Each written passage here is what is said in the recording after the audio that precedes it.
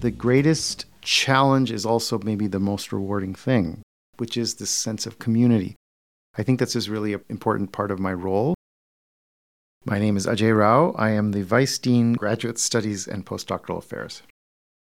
I think we're poised to take this to the next level, to help with the graduate student community. It's really my hope it'll be like, oh yeah, there's a lot happening in graduate studies at UTM. I think we have to believe in that we can build things, and we will be able to. The next level for the graduate student and postdoctoral community at UTM. Hello and welcome to View to the U, an eye on the UTM academic community. I'm Carla DeMarco at U of T, Mississauga.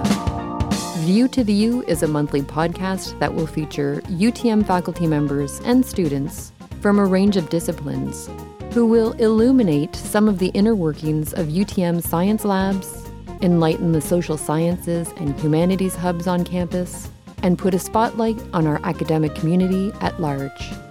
On the new season called We Are UTM, I will introduce you to some of the people from our vibrant and ever-growing scholarly community, from some of our newest members of UTM's leadership team to students who are doing innovative things on the UTM campus. On today's episode of View to the U, my guest is Ajay Rao, a faculty member in the Department of Historical Studies and UTM's current Vice Dean Graduate Studies and Postdoctoral Affairs. Over the course of this interview, Ajay talks about his own work, including the Global Past Project, which recently received funding from the University of Toronto Knott Global Challenge Award, and is an undertaking that unites several U of T researchers as well as international collaborators. Ajay talks about the importance of humanities research and also the various initiatives on the horizon and the collective efforts to foster a greater sense of community within the graduate studies and postdoctoral community to make UTM a destination for students looking to pursue their master's and doctoral degrees. Ajay Rao is an associate professor in the Department of Historical Studies at U of T Mississauga and in the Department for the Study of Religion at the University of Toronto. His research focuses on Sanskrit intellectual history and literature and religion in South India. He joined the faculty at UTM in 2006. My field is South Asian religions. I teach in the Department of Historical Studies. I've been at UTM since 2006. And of course, we've witnessed lots of changes over that period at UTM. And so I teach a range of undergraduate courses. I'm very focused in my research on Sanskrit literature, Sanskrit intellectual history.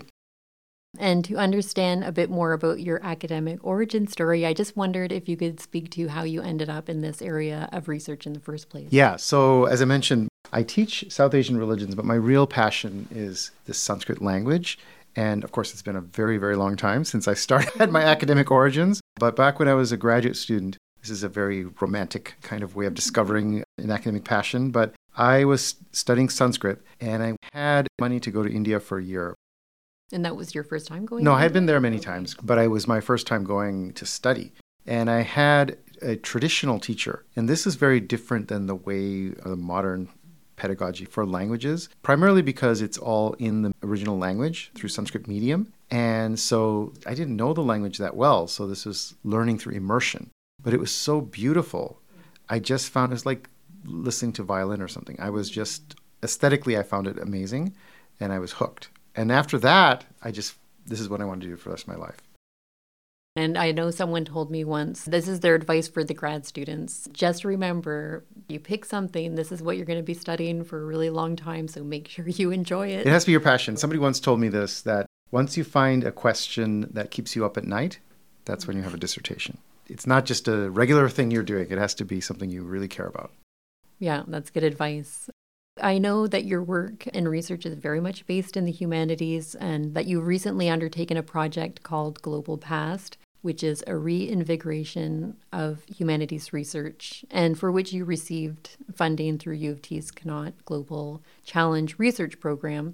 So, of course, if you want to provide some more details about that project in particular, which I understand is a broad collaboration involving over 20 scholars from various disciplines and international partners based in Singapore, Egypt, and India.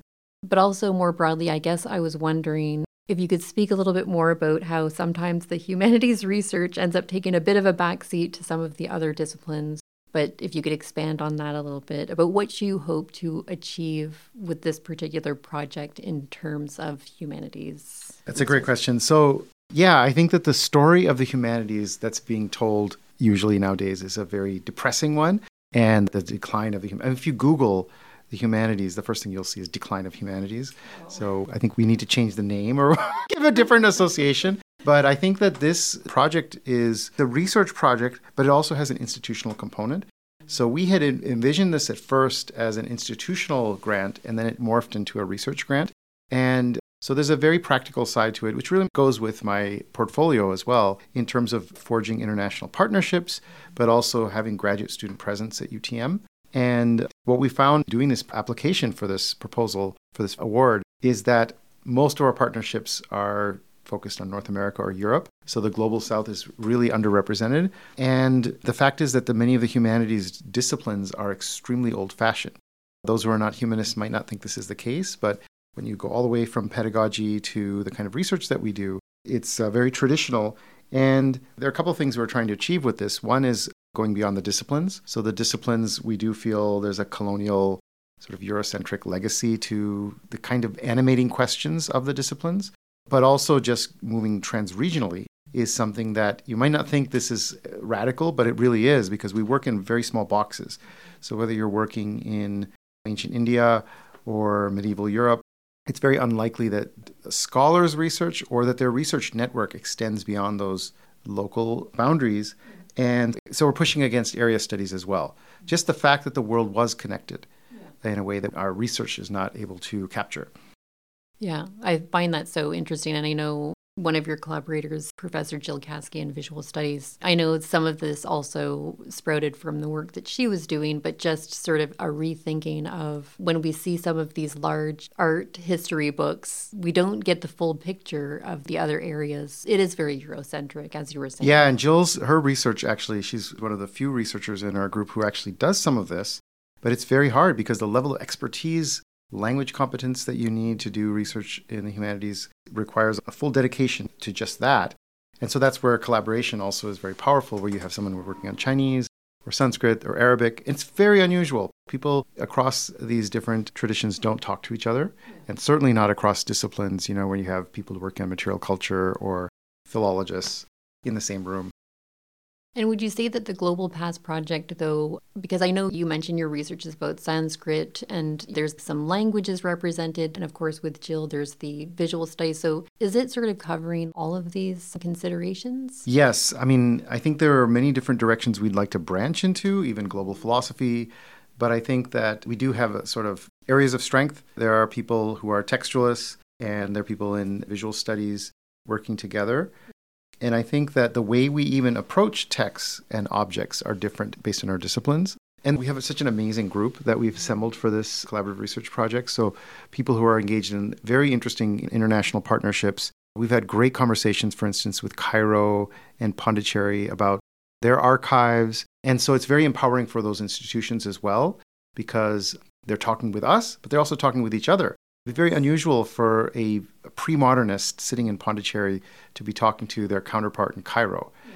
And that's the kind of thing we're trying to facilitate. That's amazing. I can't wait to see what comes out of this project. And then I wanted to ask you about your role as the Vice Dean Graduate Studies and Postdoctoral Affairs. So what would you say are your priorities for this term? And I'm sure you've got a list of things that you want to accomplish, but what would you say are your main things that you want to work on? Yeah, there's a lot that we're trying to do. I would say in terms of the overall vision, we feel like this is a really important moment for UTM, something that's been building for a long time. UTM, for many years now, we've been trying to emphasize research activity and graduate student presence, but I think we're poised to take this to the next level, and we have specific initiatives. So one of the things we'd like to accomplish is having our own research graduate programs. This is going to take a lot of work. Obviously, we don't want to duplicate the programs that are already there at St. George, but things that make sense for our community, our academic community. And it's also an opportunity for newness, to create new programs. There's a lot of creative energy there. And then just the benefits of having graduate students on campus, it has far-reaching impacts. So in the lab sciences, there's already amazing things happening at UTM. that we can continue to help support. So students are in the labs doing great research. And then there are new developments in the lab sciences, such as the robotics lab, which is the labs that they have are amazing.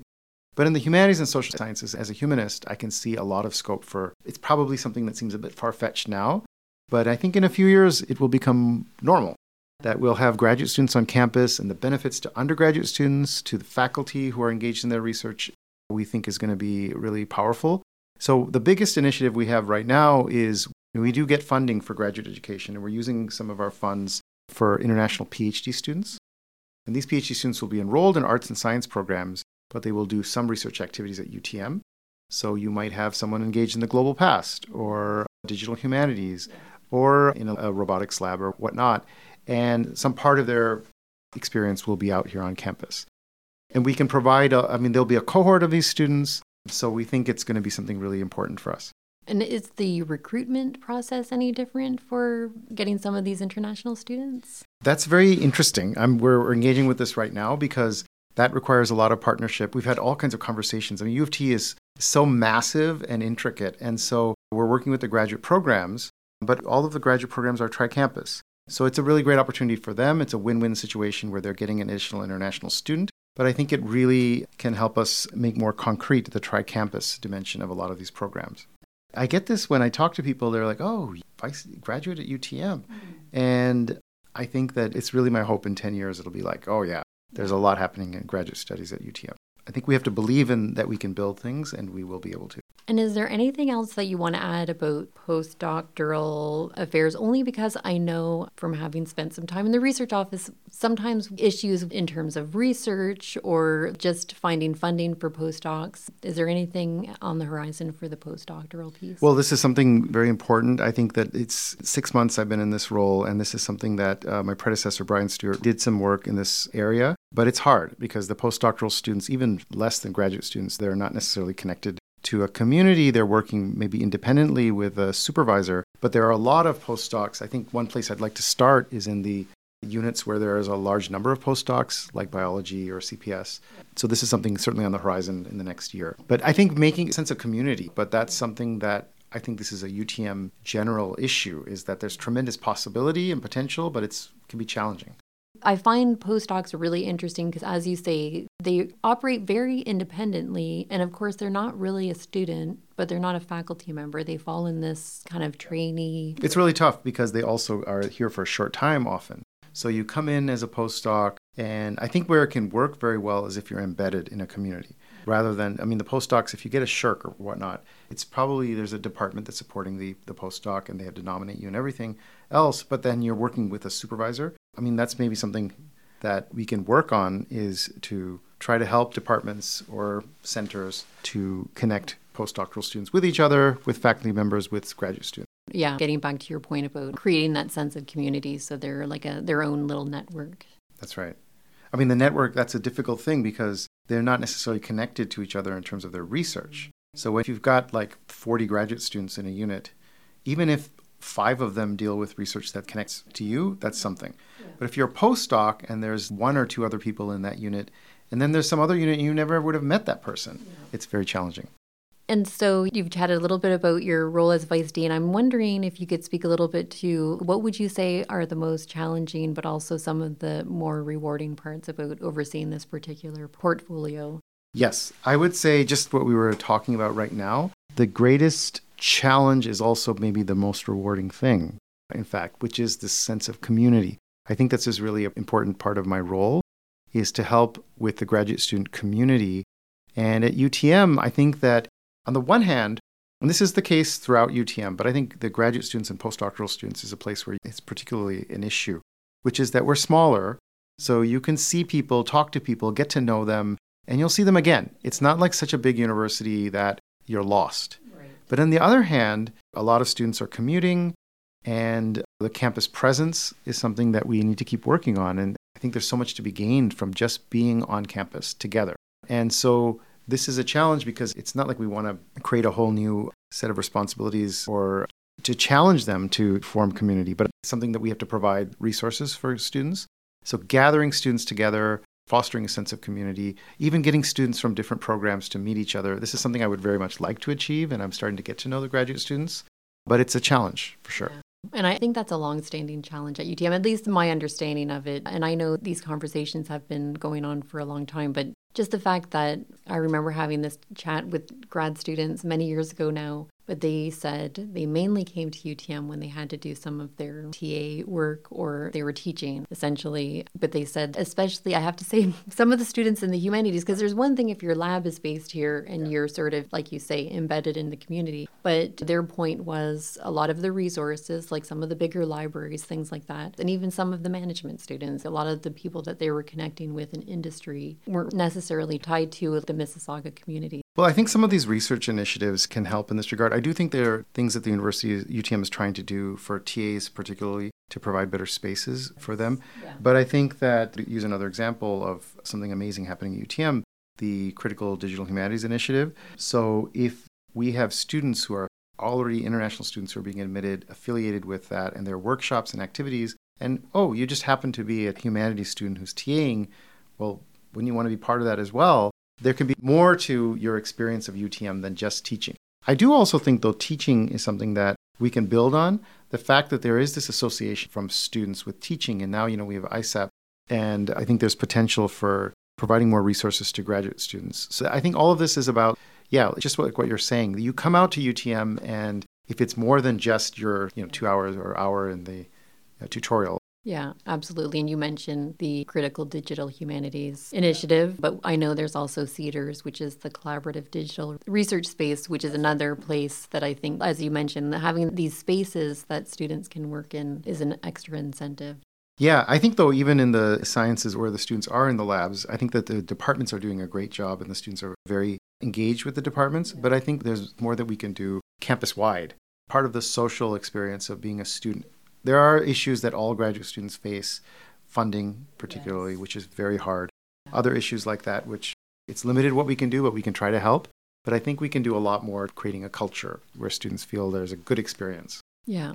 And so this is one of my last questions, but again, this is meant to be a sort of get to know you. Is there anything that you would like to share, something that you enjoy doing that people might not necessarily know about you when you aren't working? Any interesting hobbies or things like that? I'm not sure how interesting this is, but we all have things that we do or that to occupy our time. I am a huge basketball fan, but it's at such a level. I have, probably a lot of people have this, I have NBA League Pass. And so that means I can watch on a given evening, and my partner is very kind about this. And I can watch like 5 or 6 games in an evening, bits and parts of it. Yeah. And then there is podcasts, like you're doing this podcast, this whole world of podcasts. So if I'm washing dishes or doing something in the house, I can listen to, 3 or 4 NBA podcasts, and it's a whole world. So that's something I really care about. I was in Cleveland this last week, and I saw a game between the Suns and the Cavaliers, and it was so amazing after the pandemic, being in the stadium and so loud. So that's one thing that I enjoy. And do you have a favorite basketball team? Yes. I am very loyal. I'm from Detroit. So our team is very bad right now, the Detroit Pistons. But I watch every game that they play. I don't care how bad they are. Yeah. I grew up in Windsor. Right. So Detroit, people like the Pistons, but I always laughed about more of the baseball thing because either you were a Detroit Tigers or Blue Jays, and also hockey was also, people either like the Red Wings or the Maple Leafs. So just depends on which team is good at a given time, I'm sure. Dennis Rodman used to be on the Pistons, yes. Right? Indeed, yes. There's certain people that sort of stick out for you in their past. Yeah, no, they have a great history. But I think sports are a good pastime for sure. And do you play basketball? I play a little bit. I'm not great, but I play a little bit. Actually, one of my nephews was asking me this about, University of Toronto, it's our big public university. And their association with the university is sports. Yeah. So they said, do all the students go to football games every week? No. So it's a little different. Yeah, not so much. Well, you mentioned some basketball-related podcasts. Are there any other podcasts? Not really. Some political stuff. I follow the politics in India a bit, and there's just amazing stuff that's out there. Yeah. and you get different viewpoints. Do you listen to any in other languages? I listen to, not podcasts, but I listen to a lot of stuff in Sanskrit, actually. Okay. So, I can listen to some South Indian languages, sometimes news. Yeah. It's just, I always hear people say, especially if they're not in the environment where you're hearing that language all the time, the best way to keep it up is by listening to either radio or podcasts. Of course, it's though the content is very specific. So if you're not very familiar with the language, but languages are cool. Like we're talking about the humanities, everybody should learn languages. It's so dumbfounding to me that it's something we have to convince people of, that it's so valuable. Yeah. But I'm with you. I could listen to podcasts. And I do the same things when I'm making dinner, when I'm doing dishes, or like folding laundry. It's just like something you can kind of settle in with. And that's, again, we were talking earlier before we started recording about whether there's video involved, but that's kind of the beauty of podcasts, is that you don't have to stop to watch anything. You can just take it in. Do whatever you're doing. Yeah. Then this podcast, people should be doing that. Fold your laundry and listen to Carla. Well, that's a very good note to end on. And I wanted to just thank you so much. I know you're very busy, so I appreciate the time that you've taken to chat with me today. Thank you, Ajay. Thank you. I would like to thank everyone for listening to today's show. I would especially like to thank my guest, Professor Ajay Rao, UTM's Vice Dean Graduate Studies and Postdoctoral Affairs, for being so generous with his time and chatting about his research, as well as his aims for his important administrative portfolio at UTM. And although I've known Ajay for a while, having worked with him on a few of his grant applications over the years, it was great to find out things I didn't know, like his love of basketball, as well as the fact that he grew up across the river from me in Detroit. I think there are more chats to come on things like Detroit's fascinating history, their great food, culture, and art scene. The DIA is a treasure, as well as the gorgeous surrounding areas like Grosse Pointe or further out, Ann Arbor, Michigan.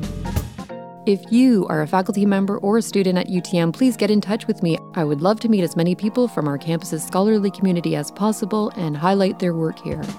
I am on to my 7th year of podcasting at UTM, continuing on with Season 8, and we are UTM theme. Also, if you can take the time to rate the podcast in iTunes, it helps others find the show and hear more from our great UTM academic community. Lastly, and as always, thank you to Tim Terrific for his tracks, tunes, and support. Thank you.